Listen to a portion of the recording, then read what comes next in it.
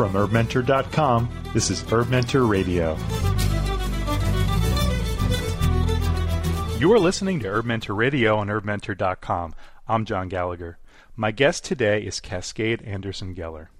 Cascade is a Portland, Oregon-based herbalist with more than 3 decades of experience in a wide arena, including private practice, schools of healing arts and medicine, conferences, her own herb shop, and herb walks in remote and urban areas around the world. She served on faculty at the National College of Naturopathic Medicine, Bastyr University, Southwest College of Naturopathic Medicine, the California School of Herbal Studies, and has offered her own intensive herbal program in Portland for years.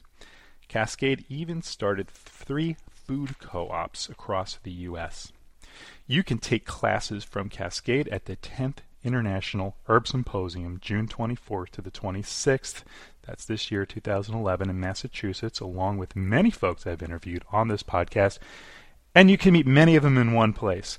LearningHerbs.com is a proud sponsor of the conference, and you can visit the International Herb Symposium at internationalherbsymposium.com. Cascade, welcome. Well, thank you, John. Thank you for having me on HerbMentor. Thank you. Great to be here. Oh, it's an honor.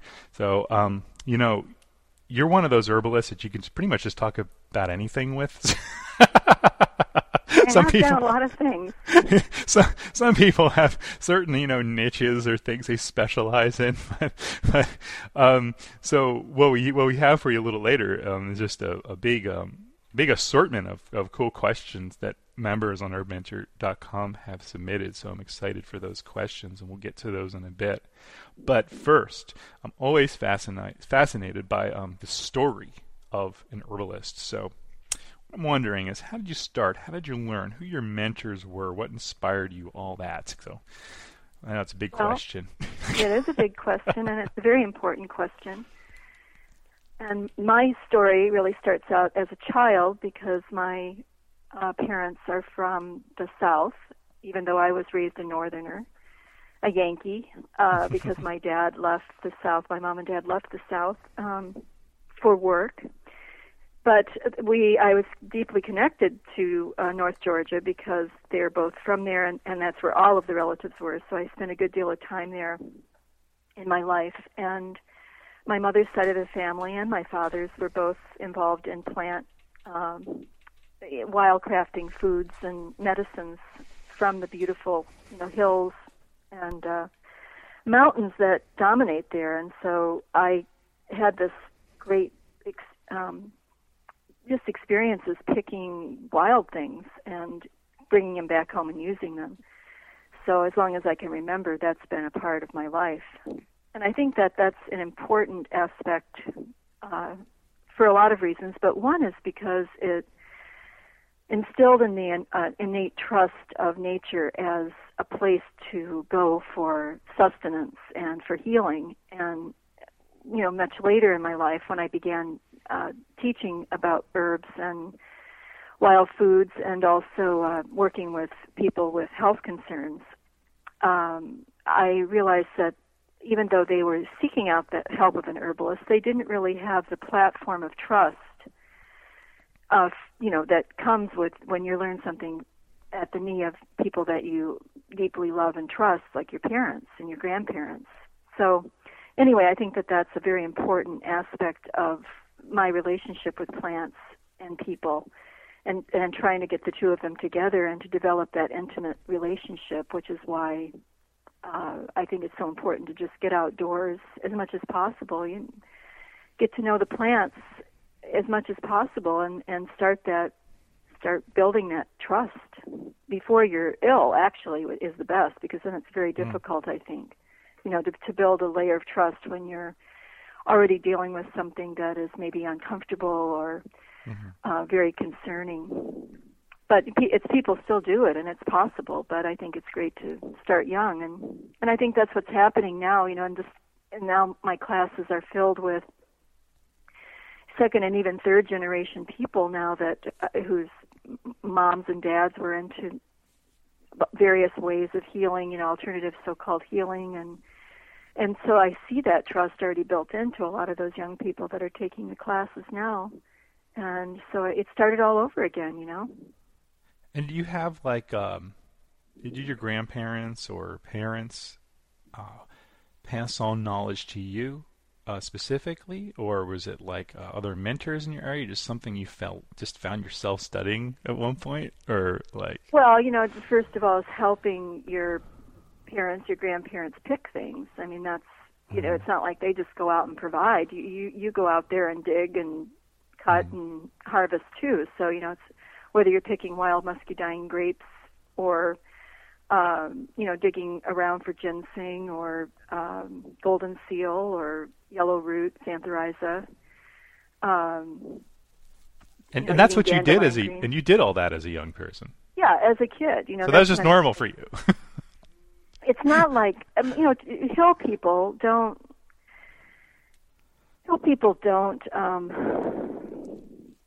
make a big deal about those kind of things. I mean, it wasn't like you're necessarily proud of it, or you're claiming yourself to be an herbalist or a healer of any kind. I think like my granddad was, my mother's father, was sought out for his healing abilities. His mother, my great grandmother, was an herbalist and a midwife, and more in a formal sense, where there was actually exchanges, not necessarily money, because people back in those days didn't have a lot of money, and there was a lot of trade that went on. But there was formal stuff like that.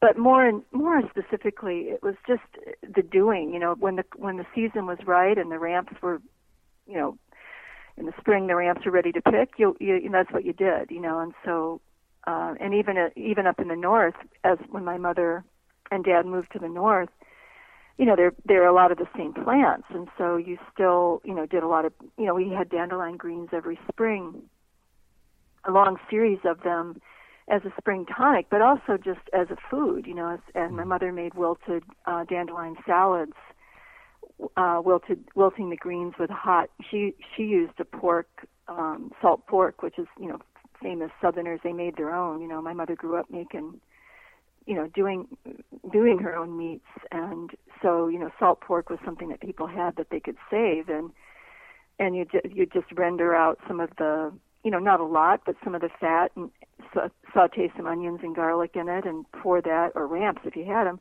pour that over the greens, and that was a delicious salad that was also serving as a medicinal food. So the combination, of food as medicine, that was something that I also grew up with on both sides of the family, on my dad's side as well. And you were always supposed to eat it so that you could eat things that were very special and powerful foods, especially from the wild, so that you wouldn't get sick. I mean, that was the point. It wasn't any kind of big deal, it was just that hopefully you stayed out of doctor's offices and hospitals, Right. And that was what makes the most sense, because, folks up there, and so what was it like when you realized one day, he came down from the hill and you met lots of other folks out there and realized they didn't quite have the same upbringing as yours, that they're like, what? Would you ever have a moment like that, or? Well, I was always surprised at how far the humans can get without a lot of knowledge about the earth. That has been really astounding to me, that that we can dominate in such a way and really be so disconnected. But I feel that, and I have seen so much that people want to be so deeply connected to the earth. Most people have that deep, deep desire, and even though they may not do a lot about it, as far as getting outdoors, they love to watch nature shows. They love to feel connected to butterflies and beautiful flowers and big cats or whatever. They're interested in all of that, and of course, people love their pets, their animals, who are quite close to nature. Whether even if they're an indoor animal, they still have that innate ability, and so I feel like people want that connection, but the way that we've developed, I think, over the many centuries on the planet, is to keep being protected one layer after another from nature. And it is kind of astounding how how far we can get from it. But also any little gap allows people in their consciousness, allows people to move right back over to nature and realize how important it is. And I think that's one thing that illness often does for people, is it opens a little gap to, wanting to explore ways that maybe have been in the back of their mind, or it's just something that's deep inside them that they haven't operated on, and all of a sudden they want to connect with it more. I see that a lot with pregnancy too. People all of a sudden when they get pregnant or are trying to get pregnant, there's an opening, and they want very much to move forward with things that have been in the back of their mind. And often I think it is nature. Because because you're teaching students all the time, and you're always in touch as well with, the fact that for somebody who has an opening and realizes, I want to learn about plants, and you know how overwhelming and scary that can seem in the very beginning for someone, and I always try to keep in touch with that space till I can keep connecting with folks on that level, because that's the reality. So what are things that you do with your students to simply show them, hey, connecting with nature and having this space is really easy, Yeah. Well, I think first of all, of course, herb walks, but and I love doing herb walks probably more than any part of my teaching. But when I'm doing an indoor class, an evening class with herb walks, on the weekends, what I like to start with is what I call produce aisle healing, and that is getting to know the plants in the produce aisle that people buy all the time and bring home and eat, but they don't know that other side of them that are more medicinal. And so, for example, in this class I'm doing right now in the healing power of plants in Portland,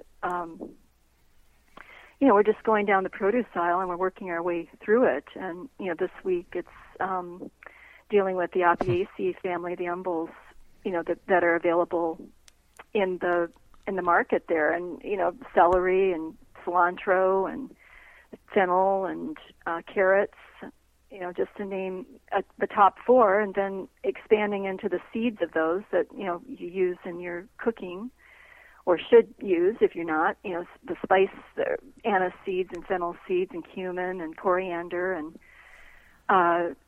so it's starting with things that people are already fairly intimate with, and then building from that. I'm really into building from what's already there. What is the base the person has? Whether you're doing clinical work or teaching, in classes or seminars, is what's already there. Where do you have to build from?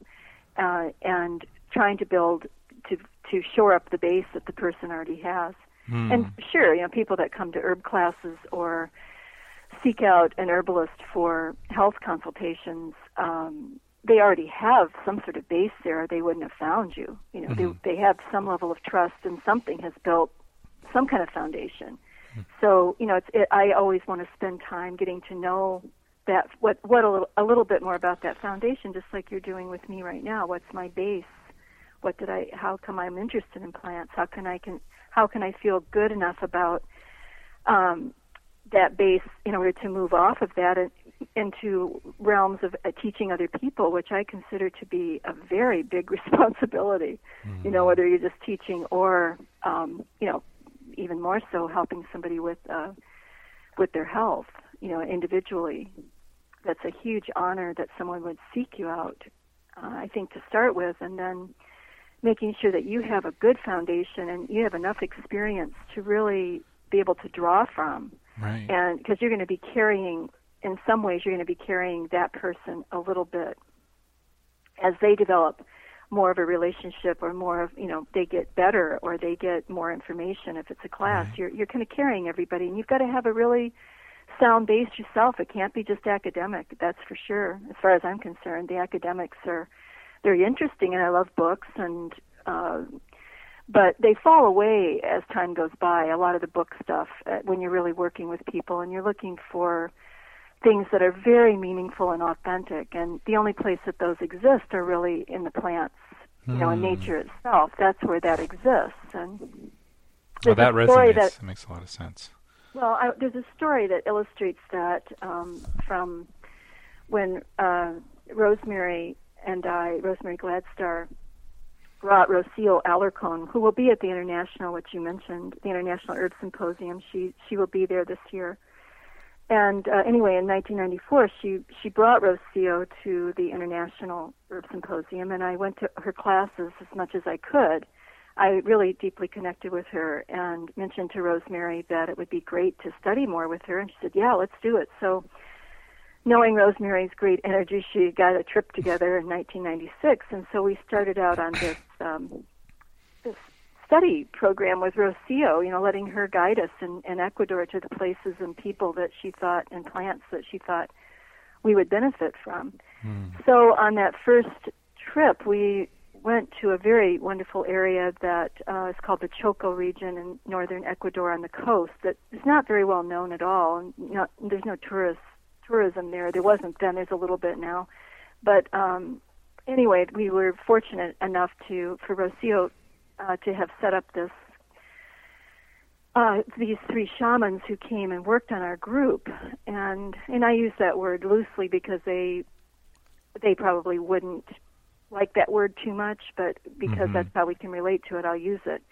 But anyway, the guy the very nice man that we had in our group, we broke into three smaller groups, and the group I was with, I really connected with him so much. Well, for one thing, he completely, knock on wood here, and I'm going to do it right here on my oak desk, but that because I had some carpal tunnel, and I'd had a lot of work done with people here in Portland, some of the best people, and outside of Portland, and done a lot of work on it myself. And I was holding my own with it. It wasn't like I was, going downhill with it, but it was present. But anyway, without him saying a word, he worked on my. I didn't tell him there was anything wrong with me. When it was my turn to be worked on, he just went directly to my wrists, and he did a series of things. Wow. And it completely took it away. And so I was astounded. The next morning I'd always wake up with hands that were partially asleep in the morning, and it was really from using the computer. That was back in the day when a lot of us were so wowed by the internet and everything. We were spending way too much time on the computer. But anyway, I woke up the next morning and putting away my bedroll, and I realized that my hands were great, and I didn't have time to think about it because I was helping to run the group, but it just never came back. But another thing that happened with that man, relating more back to what we were talking about with going to nature for the authentic piece, is I had a book with me and about Amazonian plants, and even though that's not the Amazon, a lot of the plants are the same. And I had it out, and he saw me with it, and he came over, and we had to have two translators to work with, or one translator. We had one translator that spoke both Chapalachi and Spanish, so it's difficult, communicating. But his main point was he wanted to look at the book, and so I handed it to him, and he wanted to for me to know that these drawings, these little line drawings in the book, were not the plants. And I said, I do realize that, And then he proceeded to sniff it and carefully run his hands over it. And then he asked me if he could borrow it. And I said, well, yeah, I was concerned because I liked that book. Right. But he wanted to borrow it. I thought, great, this man, I'll give him anything. So I gave him the book, and he had it for a while, and he came back with it a couple days later, and he said, what's this made out of? And I said, well, it's made out of trees. And he knew about making paper. In fact, Rocio had helped make a little paper cooperative in another village, and they had seen that paper where they're grinding up the actual fiber and everything. So anyway, he says, oh. He said, well, you didn't write the book. I said, no. He says, you didn't draw these pictures? No, I didn't. He says, what does the book have to do with you? I said, well, I use it for learning. And he says, well, basically, you really can't learn for anything about plants except from the plants themselves. And then I asked him about his teacher, his mentor. He had a mentor up in Colombia. And he said, well, he says, my mentor taught me some things that he could teach me, but I had to go and meet the plants and figure out how the plants were going to perform for me, and what my relationship was with them. It wasn't that he could teach me that. So he was very baffled by our interest in their plants, for one thing, because we were from so far away. But in the end, he ended up saying that really what that book had for me was that it was made from trees, and those trees were what was speaking to me from the book, and not the information that wasn't my information, that hadn't come through, channeled to me. And it was, wow. it was very profound. Right. Wow. So that's the kind of thing that, that he brought to words what I felt innately, in many ways, and yet, of course, I still like books because we're trained with that. It's whatever we're trained with as a child. That's what we kind of relate to, and what we go back to for when we are feeling ill at ease or having any kind of difficulties. We tend to go, we call it comfort foods or comfort activities or whatever. We tend to want to go back there. So with our training in academics, I think it is a stretch to begin to learn to trust information from any other source but through the academic, vehicle. Mm-hmm. Exactly. That's great. Goodness, that's exactly what my underlying goal and all our work on HerbMentor and all is as well, is developing that relationship between people and nature, and that's the most important thing. That's where the real healing is, right?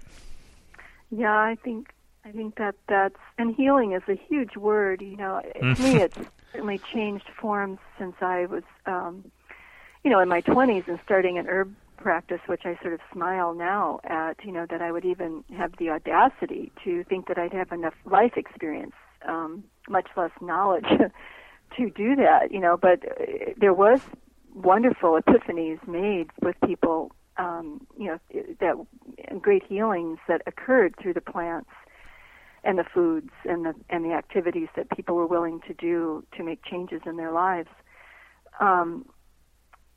But healing, and I've learned this a lot from traditional people, healing encompasses not just feeling good and being very active and all the things that we sort of relate to right now as health. There's layers of health, I think, on every level. It doesn't matter what you have left of your physical body.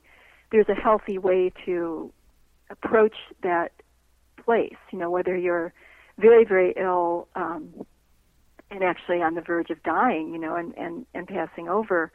There's a layer of health there. If you have a very complicated genetic disease that makes your life very difficult compared to the way that you see most people getting around, there's a layer of health that can be overlaid on that through a change in mindset, in activities, foods. So I think health is so diverse and so big these days for me. It's just humongous, and it does relate to every level of being, of life as we know it, and of course through work with other people that work on different levels, like that shaman I was mentioning.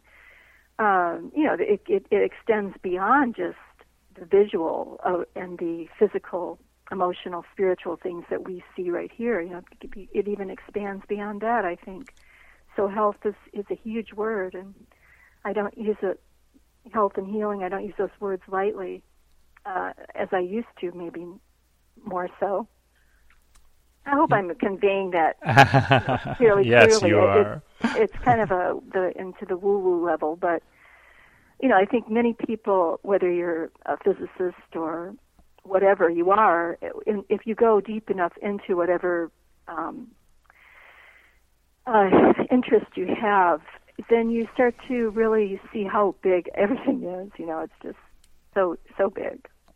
I encourage people in the IHS to get there because last time I was there, I did get a chance to participate in a event with Rocio, as well as Donna Enriqueta and Raylene, from Hawaii, and it was fantastic. It was amazing, and it was I really got a lot out of that. She definitely, that was a great experience. Yeah. Traditional people, I think around the world, I try very hard over the years before I had a family in my travels to always go and stay a long time with people that were living close to plants. And all of those people, when you stayed long enough, they all operated on this very deep spiritual level about everything. It wasn't just about healing. It wasn't just about, it was really all-encompassing. And I think that level of spirit for humanity is really the glue that keeps us together, whether we're, really conscious of it or not. There is a level of consciousness about it, I think, even when we seem quite unconscious about it. But traditional people in general, don't have to worry about being seen as an oddball or, a complete freak. And everything, in fact, that shaman that I mentioned earlier, one of the things he said, the first night we arrived, people were very tired. We have to go a long ways up a boat. We had a plane ride on the same day, a bus ride, and then a 50-mile boat ride up a river. People were very exhausted. It's about 11 o'clock at night. The people that in the village are up way later than they're supposed to be, too, than they wanted to be, waiting for us. And they had prepared a feast, and right away everybody wants a shower and bed. They aren't even worried about food anymore, even though they were starving a little while before that. But the shaman was very clear with saying to the leaders, we have to have the ceremony first. The welcoming part is very important. If we don't do that, it's not going to work out well, and you need to make sure that people understand that. And so, of course, we had to kind of snap people too and say, look, we came all this way because we are here to learn, and this is the first lesson here in this village is what we're going to do, what they want us to do. So anyway, the point was that we had to sing and dance with them.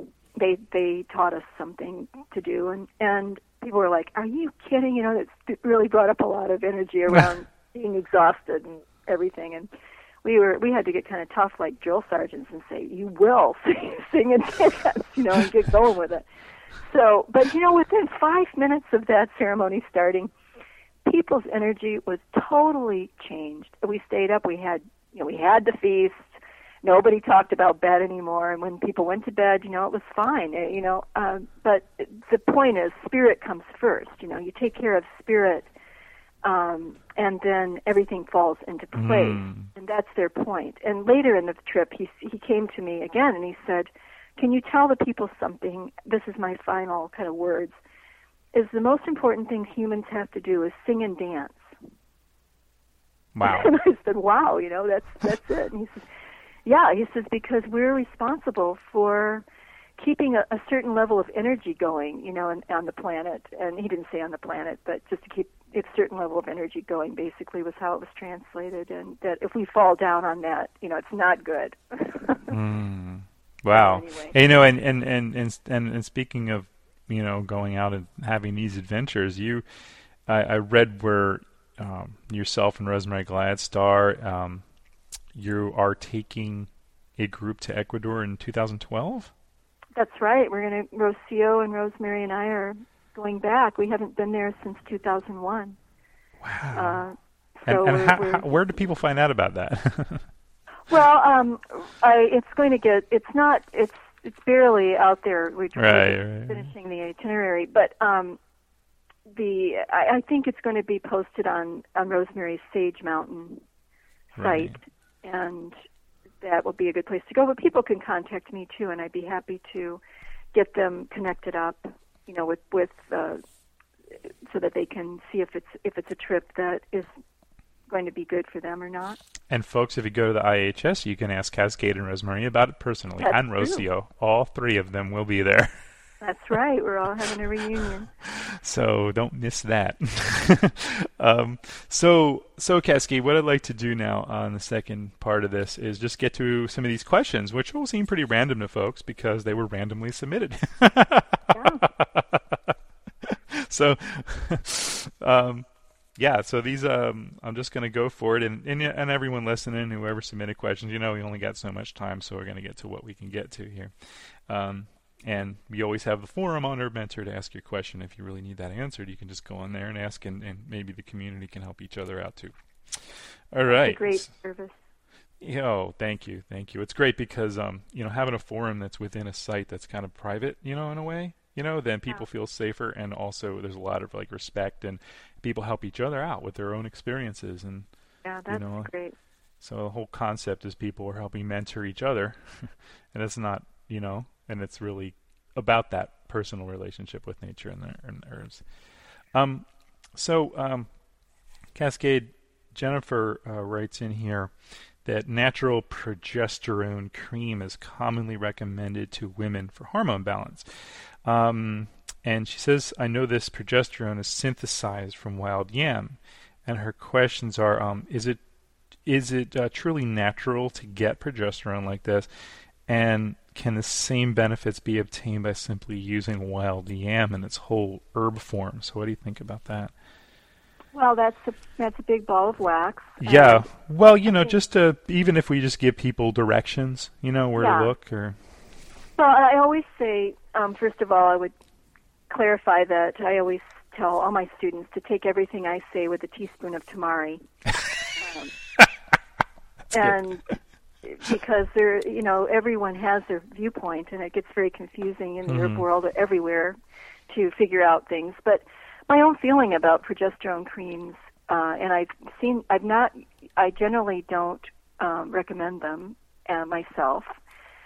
As far as buying them, because in general, one of my big points in my classes and my practice is to try to get people to, as much as possible, make things themselves, so that they start with ingredients that they can see and manipulate them into something else that they can use if they need to be manipulated. So most of the progesterone creams, they're basically, my understanding is 2 types, and it's really good. You can go on the internet now. It's so much easier than the old days to research some of this.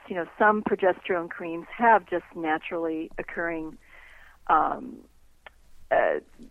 from basically a yam base. Others have a yam in them, but they also may have progestin or other forms of progesterone in them. And so you want to, if you're having really, the kind of the scuttlebutt is if you're having really excellent results with your progesterone cream, it's probably because it's not just from natural wild yam. That said, wild yam as an herb, Dioscorea, usually we relate to wild yam in our country medicinally as Dioscorea villosa, but there's over 200, maybe 250 species identified of wild yams in the Dioscorea genus. And so, and I've tried to get to know those both by eating them in my travels, talking to people that I can speak to about, in the areas where they're grown and they're used as food. How do they use them for medicine? What is their relationship with them? So, my feeling about Dioscorea villosa, and from my own experience, is that it can be very powerful as a muscle relaxer, a smooth muscle relaxer as is in all of the old and newer herb books. It was specific for relaxing the uterine muscle. I've also seen it for relaxing, for allowing gallstones to be passed, again, because of the smooth muscle tissue involved there. Also for urinary tract stones. So, it has a very strong action when it's used properly. It's very hard, almost like little rocks. It's one of the few herbs that I buy powdered to keep in my pharmacy. Generally, I like to powder things. If I do want them powdered at all, I'm going to powder them myself with my various grinders I have. But wild yam breaks blades, even good stainless steel blades, very hard to powder. So I like it in a powdered form. People can use that to make products to put on topically, which I think also has some use for muscle relaxing, and may also be able to be effective to some degree for helping with balancing hormones. And also, it's been, wild yam in itself I've seen be really helpful for headaches, taken as a tea or a tincture for headaches, or the powder just stirred into water for headaches related to premenstrual or perimenstrual, before or after the menstrual cycle. So, I've certainly used it a lot, and I like the herb. So I want to make that really clear. Mm-hmm. But as far as just the general, like this person's question sounds like, there's not a specific thing she's using it for that I'm hearing there. It's more of just hormone balancing. Was that right? Yeah. So in general, my sense is in practice is to try not to need to use something that I'm going to need to send somebody to the market to buy on a regular basis. That if there's symptoms of hormone imbalance, like premenstrual, really difficult premenstrual things, or breakthrough bleeding, or other signs that things are really out of whack, then maybe it's a good thing to use if it's working well. Maybe it's a good thing to use in courses, not on a daily basis. And courses are something that I always teach for chronic illness, chronic conditions, is to use, if it's helpful, use it for a week or 2 weeks, 10 days, something like that. Take a good break from it, 5 days, 10 days, 2 weeks. Do another course of it, on and off, on and off. This is really good for adaptogenic herbs for stress, like ginseng, Eleutherococcus, Siberian ginseng, other Aralias that have been used as adaptogenic herbs.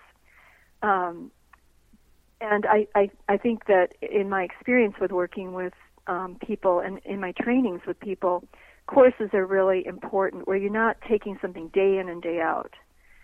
So I'm really I try to steer people away from getting not hooked, as far as addiction goes, but just hooked on using something day in and day out. One thing that can happen with wild yam, just taking it orally, is it can peter out. You can see it have great results with people with helping to balance hormones and they last for months. Then it just begins to become less effective, and I think adjusting the formula is important, and getting rid of the wild yam for a while, and not necessarily forever, but can be reintroduced. But anyway, the on again, off again, and I call it in a course. That's how I learned about it. Okay, great. She can research her product specifically and what's in it, and whether or not it's got,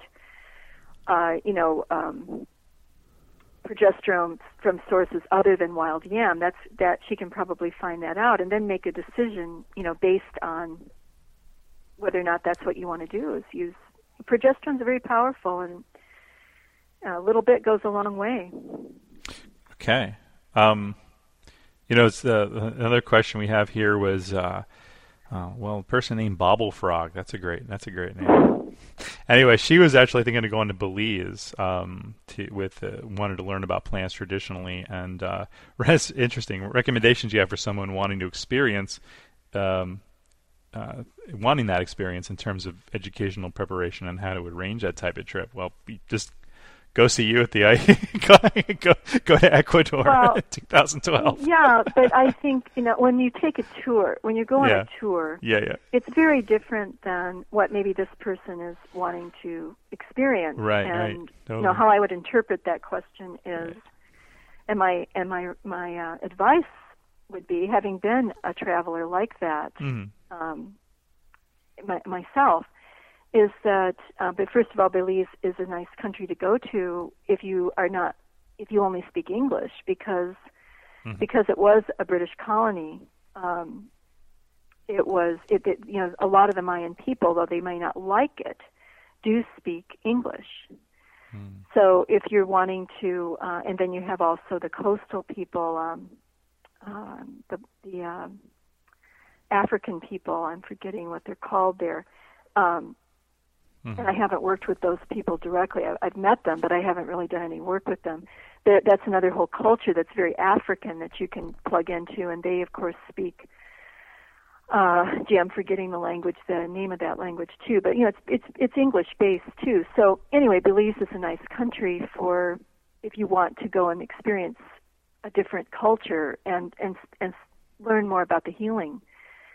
Of course, Rosita Arvigo has written a book called Sastun, Sastun. And Rosita is a wonderful teacher. She does some teaching still there. It's more with the Mayan abdominal massage, more so than maybe more broader-based learning.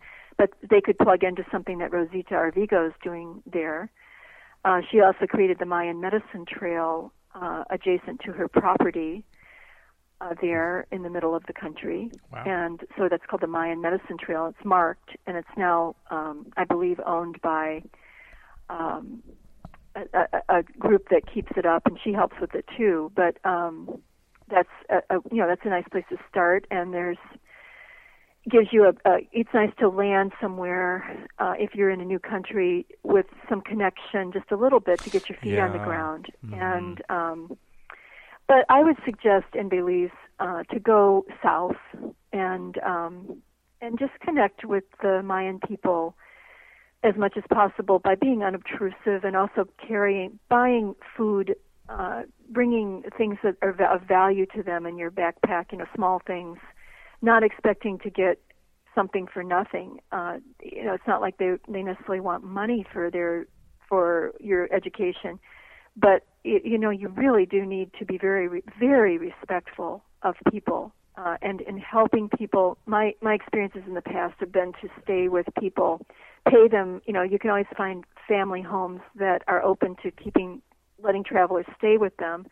Then you can pay them for your room and board. And just you want to be unobtrusive but helpful, and offer to help with just menial tasks, and that allows you to get very close to people. A lot of times you're more trouble than you're worth because you're not very good at what they're doing. But it is a way to connect, and then being able to spend time with people. Then is when you can get into more of the healing things, unless there's a clinic or situation where you can plug into, or some sort of healing arts person who's looking for somebody to plug in with them. And of course, it's very hard to know that until you kind of settle in. Right. So the main point of all this rambling is to go with enough time where you can really plug in. Try not to stay in hotels. Try to stay with people. Pay them adequately for your room and board. Offer to help.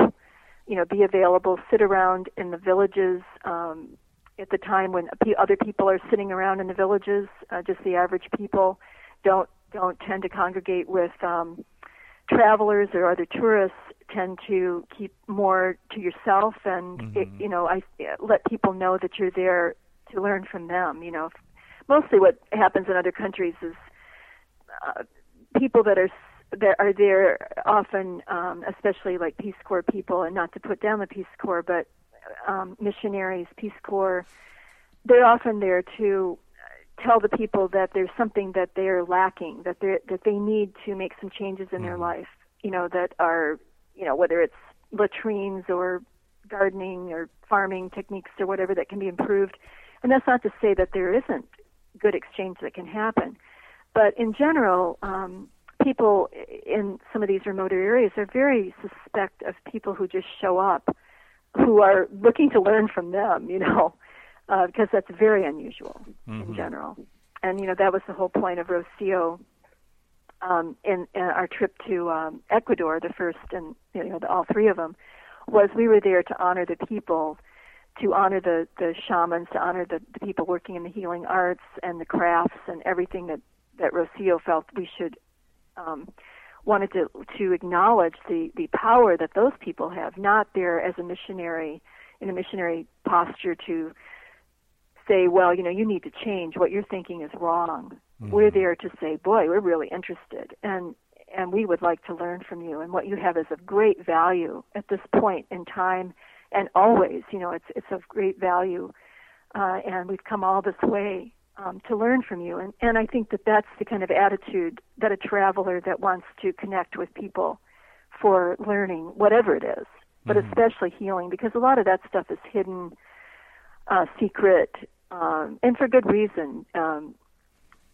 That they've kept it close, and so a lot of times we waltz in with our notebooks or cameras, and those are problematic right there. Right. You don't want to be waltzing around too much with that stuff. You want to look pretty plain, just stripped down, not a lot of baggage in many ways, to really get into the deeper learning.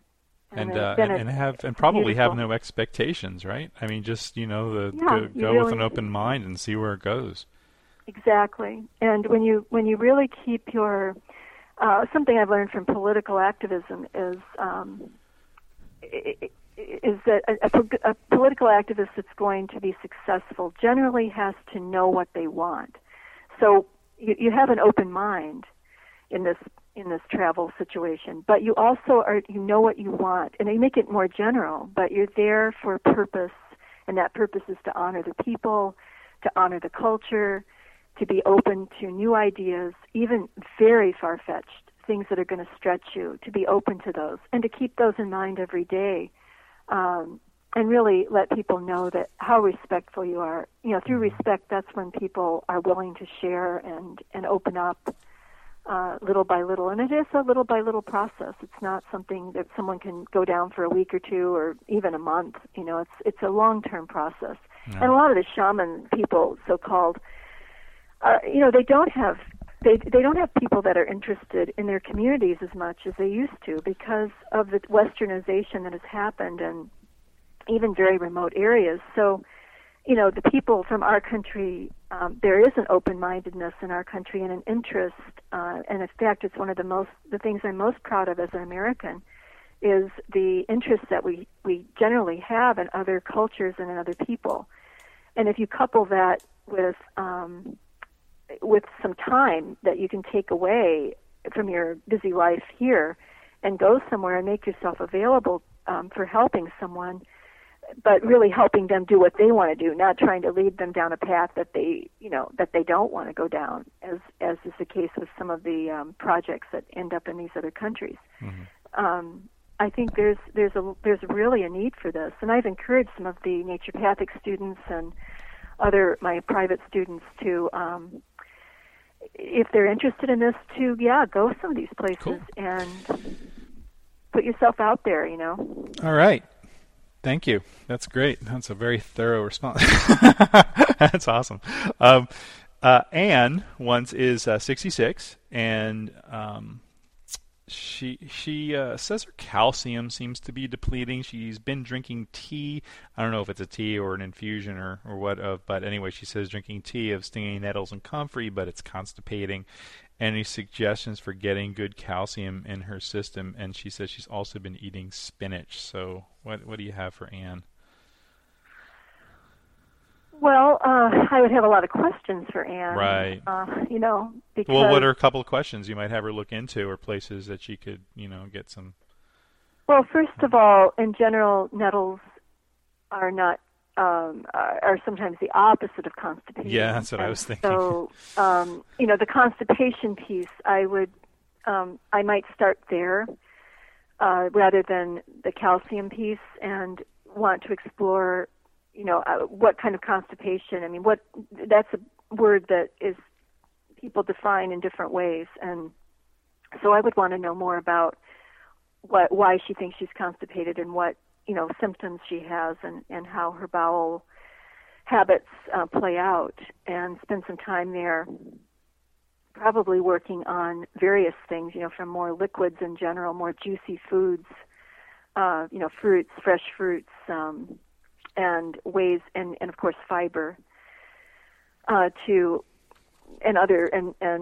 organic acids, that are in the juicy fruits, so things like that. So, and then as far as the calcium goes, I think that in general we tend in our country to be more mineral deficient than we should be for the amount of calories that we have available to most of us, and certainly that's a concern. And so, I think comfrey is relatively high in minerals, as is stinging nettles. The availability of minerals is always problematic, And so if you look back in the books, in eclectic books and other herbals from the past, there's often a vinegar, an acid is added to help to extract minerals, and of course we've continued that, a lot of us, with making these acid tinctures, so-called, which are basically, most of us use apple cider vinegar to extract. And so, if she wants to get the most minerals out of her herbs, I would think that it would be better to put them add some acid to them. Even if she's making a tea, acidify the tea, with a teaspoon of apple cider vinegar to every cup of water, so that the minerals are more available. And I would say infusing or decocting oat straw, would be helpful. It would be. But again, the acid is important for helping to get that mineral out. Right. Because, like we're talking about oats, comfrey, and nettles, they all three have a lot of silica as a protective, and many plants do. Another one that's very high is horsetail, and they have silica is to break it down. There are various things that people have done through either long steeping, some boiling, or decocting rather than just infusing. In the case of oats, if that isn't ground up, like whole oat straw or oat tops, as many people are using now, which are really great. If you just take a handful of oat tops that aren't really chopped up very much at all and put them in, an infusion, you're not going to get a whole heck of a lot of minerals from them. You may get some other goodies. So in focusing on minerals, in creating mineral solutions, I think it's very important to focus directly on the minerals, and that is through, adding heat and acid are the two things. And then the third thing that I'm experimenting a lot with myself right now is through burning to ash the herbs.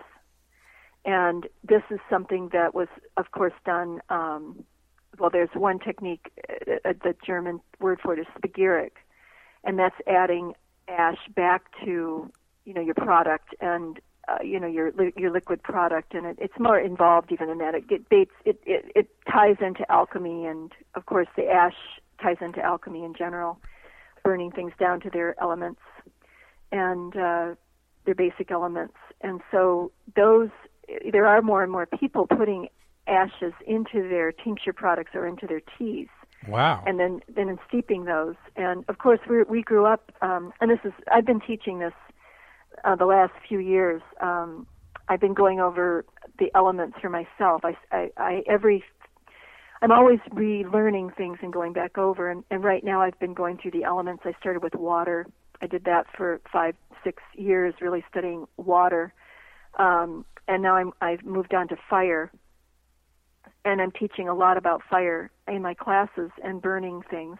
Like last weekend we had a herb walk, and we're getting ready to make a mineral solution in the class, and one of the things we burned was eggshells from the eggs, from the chickens there at the beautiful place we were at, and taking those eggshells down to an ash, and then adding those, and then also unburned eggshells along with, we're going to use nettles. We picked the nettles the other day, the nettles and horsetail and oat tops, and those are the main three, and then eggshells in a apple cider vinegar base. That's the product we're making. That'd be a serious mineral solution. That's amazing.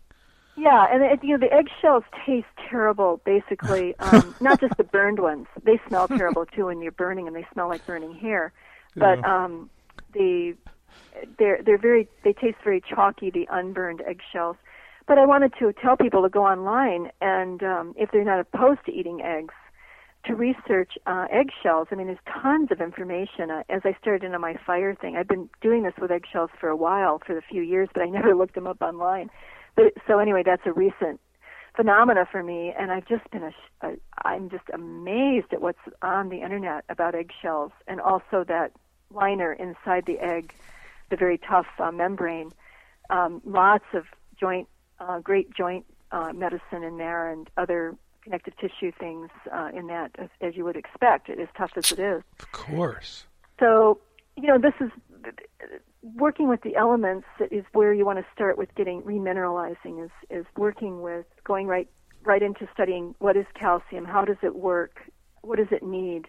And that's the good thing about using the herbs for helping to balance calcium, is because they are so balanced in other minerals, and you can't just be calcium deficient. You're not just calcium deficient.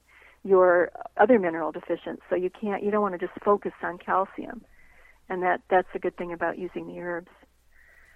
So anyway, great. That's kind of an involved answer too, but no, that's good. Involved answers. Well, nice. Also it was, as far as I forget her name. Was her name Anne? Anne.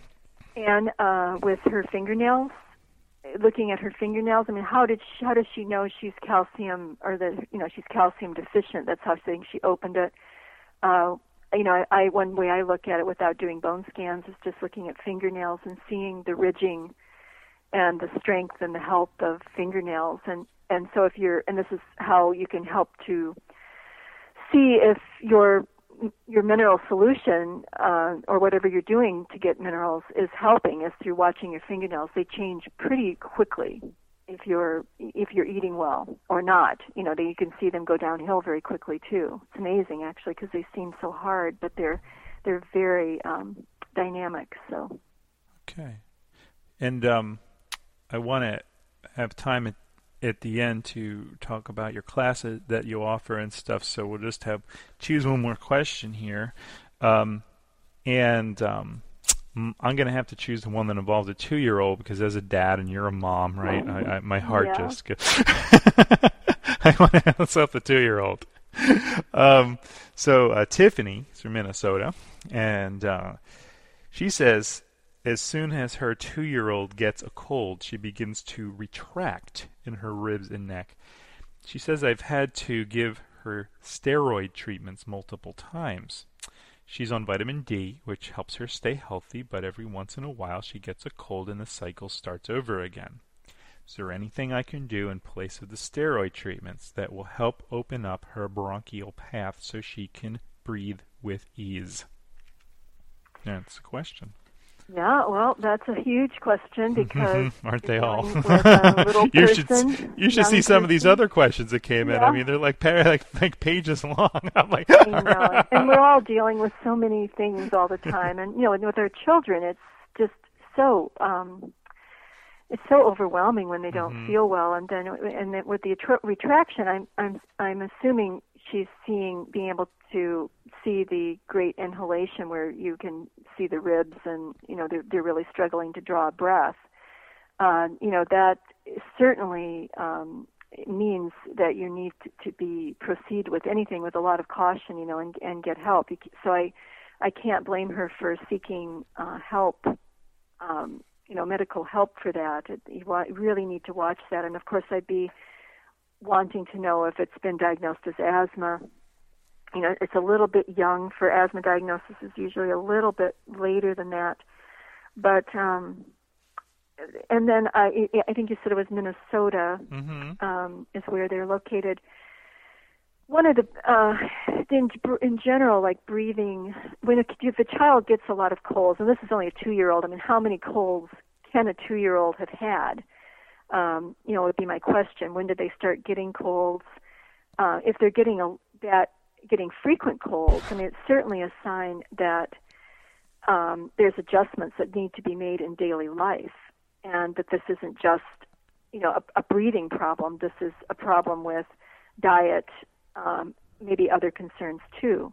So some of the things I would definitely go down the path and to explore are, the foods, and making sure that they're really getting a lot of vitamin A, and through foods, carrots and dark green leafy vegetables and squash and things like that are really really jam packed with vitamin A for for that health. And vitamin D, vitamin D is good to have, better from the sun. I mean, I know it's a big deal right now to give vitamin D. It's people need to look into it a little bit. There are some problems with in the way that it's being given, but that's important, is getting outdoors, getting some sun, even when it's not nice outside as far as warmth. At least getting the skin in the sun, and of course in the summer getting out in the sun a lot. And of course sunblocks and things. I mean, it's interesting, we're taking vitamin D now, and we've had all these sunblocks for years, blocking the creation of vitamin D. Now we have to, prescribe it. And then also probably one of the more important things I find for sleeping at night, the lungs work best with cool, moist air. But you want to be warm. You want your body to be warm, but you want your lungs to breathe cool, moist air. And so sleeping with the windows even very, very slightly cracked, and in her wintertime environment there, the tiniest crack is going to let floods of cold air into the house. And so this is always a problem of the heat, coming on. So keeping the heat turned down pretty low in the house, getting that window cracked so that the lungs can do the exchange and keep as clean as they can and not dry out. They have to stay really moist to work well. And, like with croup, which a lot of children will get and go through a spell with croup, maybe a year or 2, 3 years with croup, where a cold will start to get into this very bad spasmodic cough, especially at night. And the parents freak out, and then you usually end up at the hospital in an emergency room. But what doctors notice that by the time that the child would have left home and get to the emergency room, the croup symptoms would have either abated or become much less. And so now even I think it's the American Pediatrics Association or one of the medical associations, recommend cool, moist night air, taking your child, bundle them up, take them outside, sit on the porch, or just sit by an open window. They used to recommend going into the bathroom and turn the shower on, but of course that's warm, moist air. Or just turn the cold water on in the shower if you don't have access to getting outdoors or by a window. But anyway, cool, moist air, that would be a good thing to try with that child when they start to get into that retraction kind of scenario with the cough. And then as far as, there was one other thing that I think is very important if a child is getting, or anyone is getting a lot of respiratory complaints, and that is molds in the house. So if very problematic areas are siding on the house that's leaked, that's allowed mold to grow inside the house, but you don't see it on the walls, but it's leaking into the house. And then also cement floors, where there's, especially if there's carpet, tacked down carpet especially is bad over a cement floor, any kind of cement floor. It takes about 5 or 6 years for a cement floor to dry thoroughly. Yeah. Even in regular.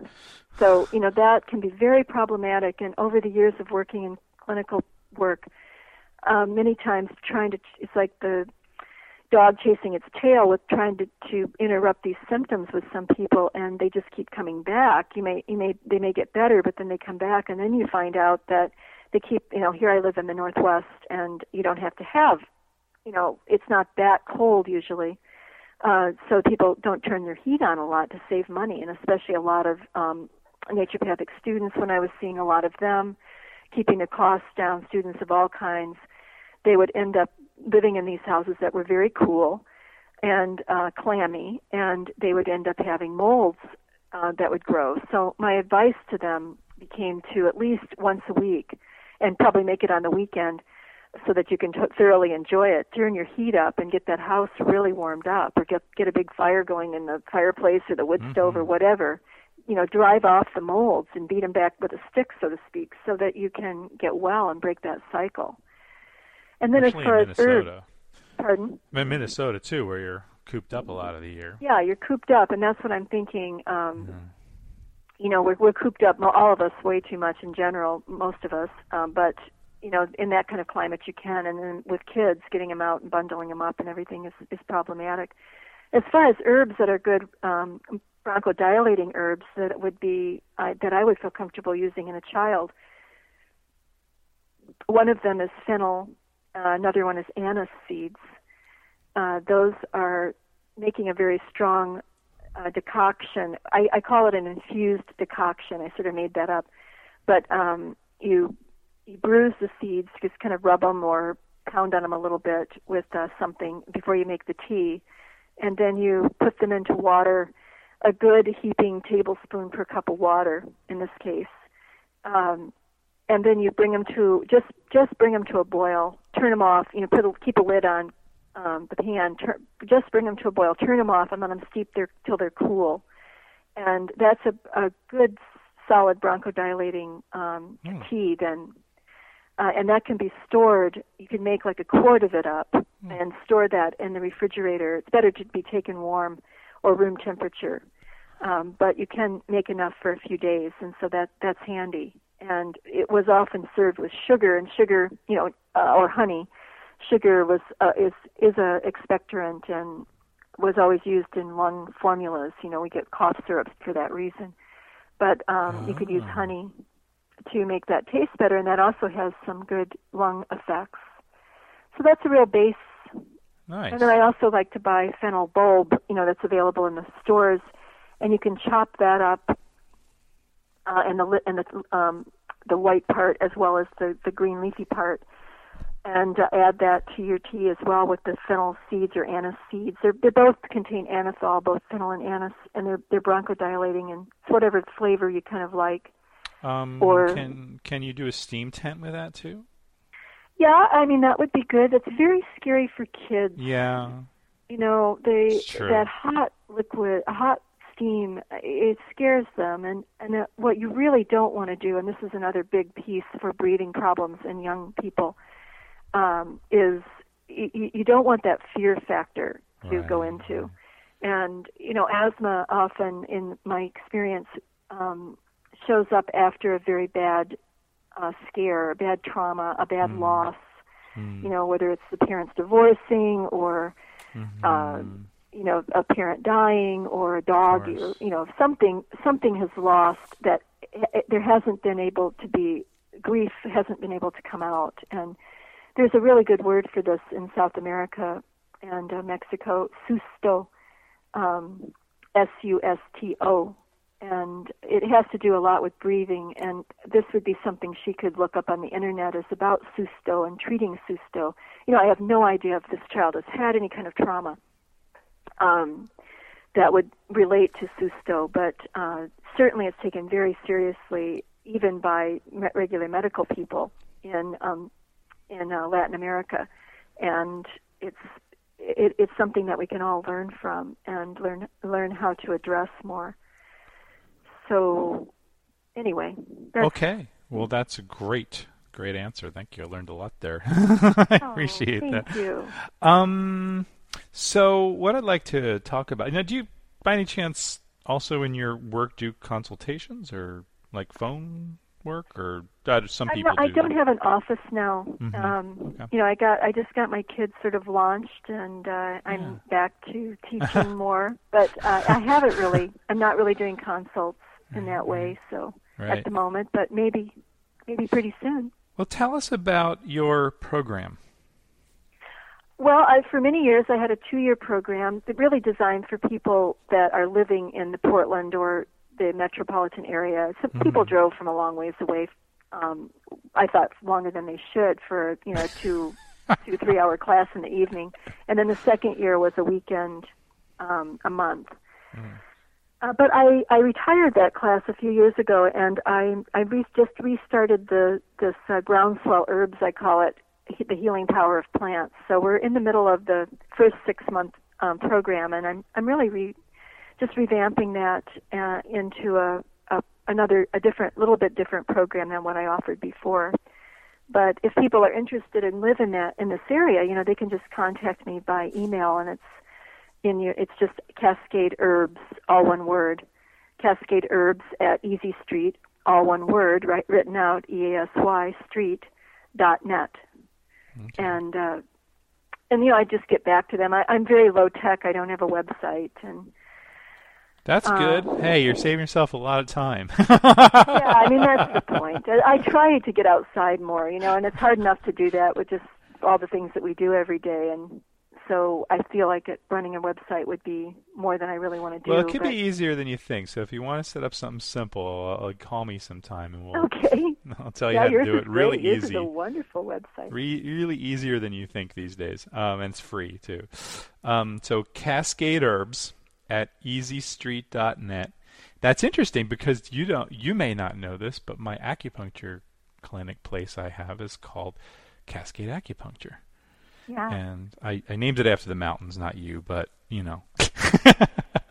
Well, a nice name. It is a very nice name. I like it a lot. So that's wonderful. And so, yes, if you live in the Portland area, write Cascade and find out when the next, all the details of the next class. I'll be starting up in October, the next series. Perfect. So there's plenty of time to get information and plan your future learning. October's a great time to start. Yeah, and I may do an herb camp this summer, which I haven't done for a long time, but I used to do a lot. And so if people are interested in that, drop me a line, and that could be for people even out of the vicinity, because it'll be like a week-long extravaganza. Oh, great. Having fun and learning. Yes. And at the International Herb Symposium, which you can visit at internationalherbsymposium.com, you are teaching formulating for the digestive tract and herbal parenting. So those are two classes you can take. And the intensive, the herb walk. Mm-hmm. Oh, right. Sorry. And an intensive herb walk. It's literally like a 3 or more hour herb walk that you're doing. Yeah, because it's a huge property, and there's wonderful herbs there. Famous herbs like the Michella repens, and we found. I found colic root. Elytris farinosa, which is also called. It's a wonderful fertility herb.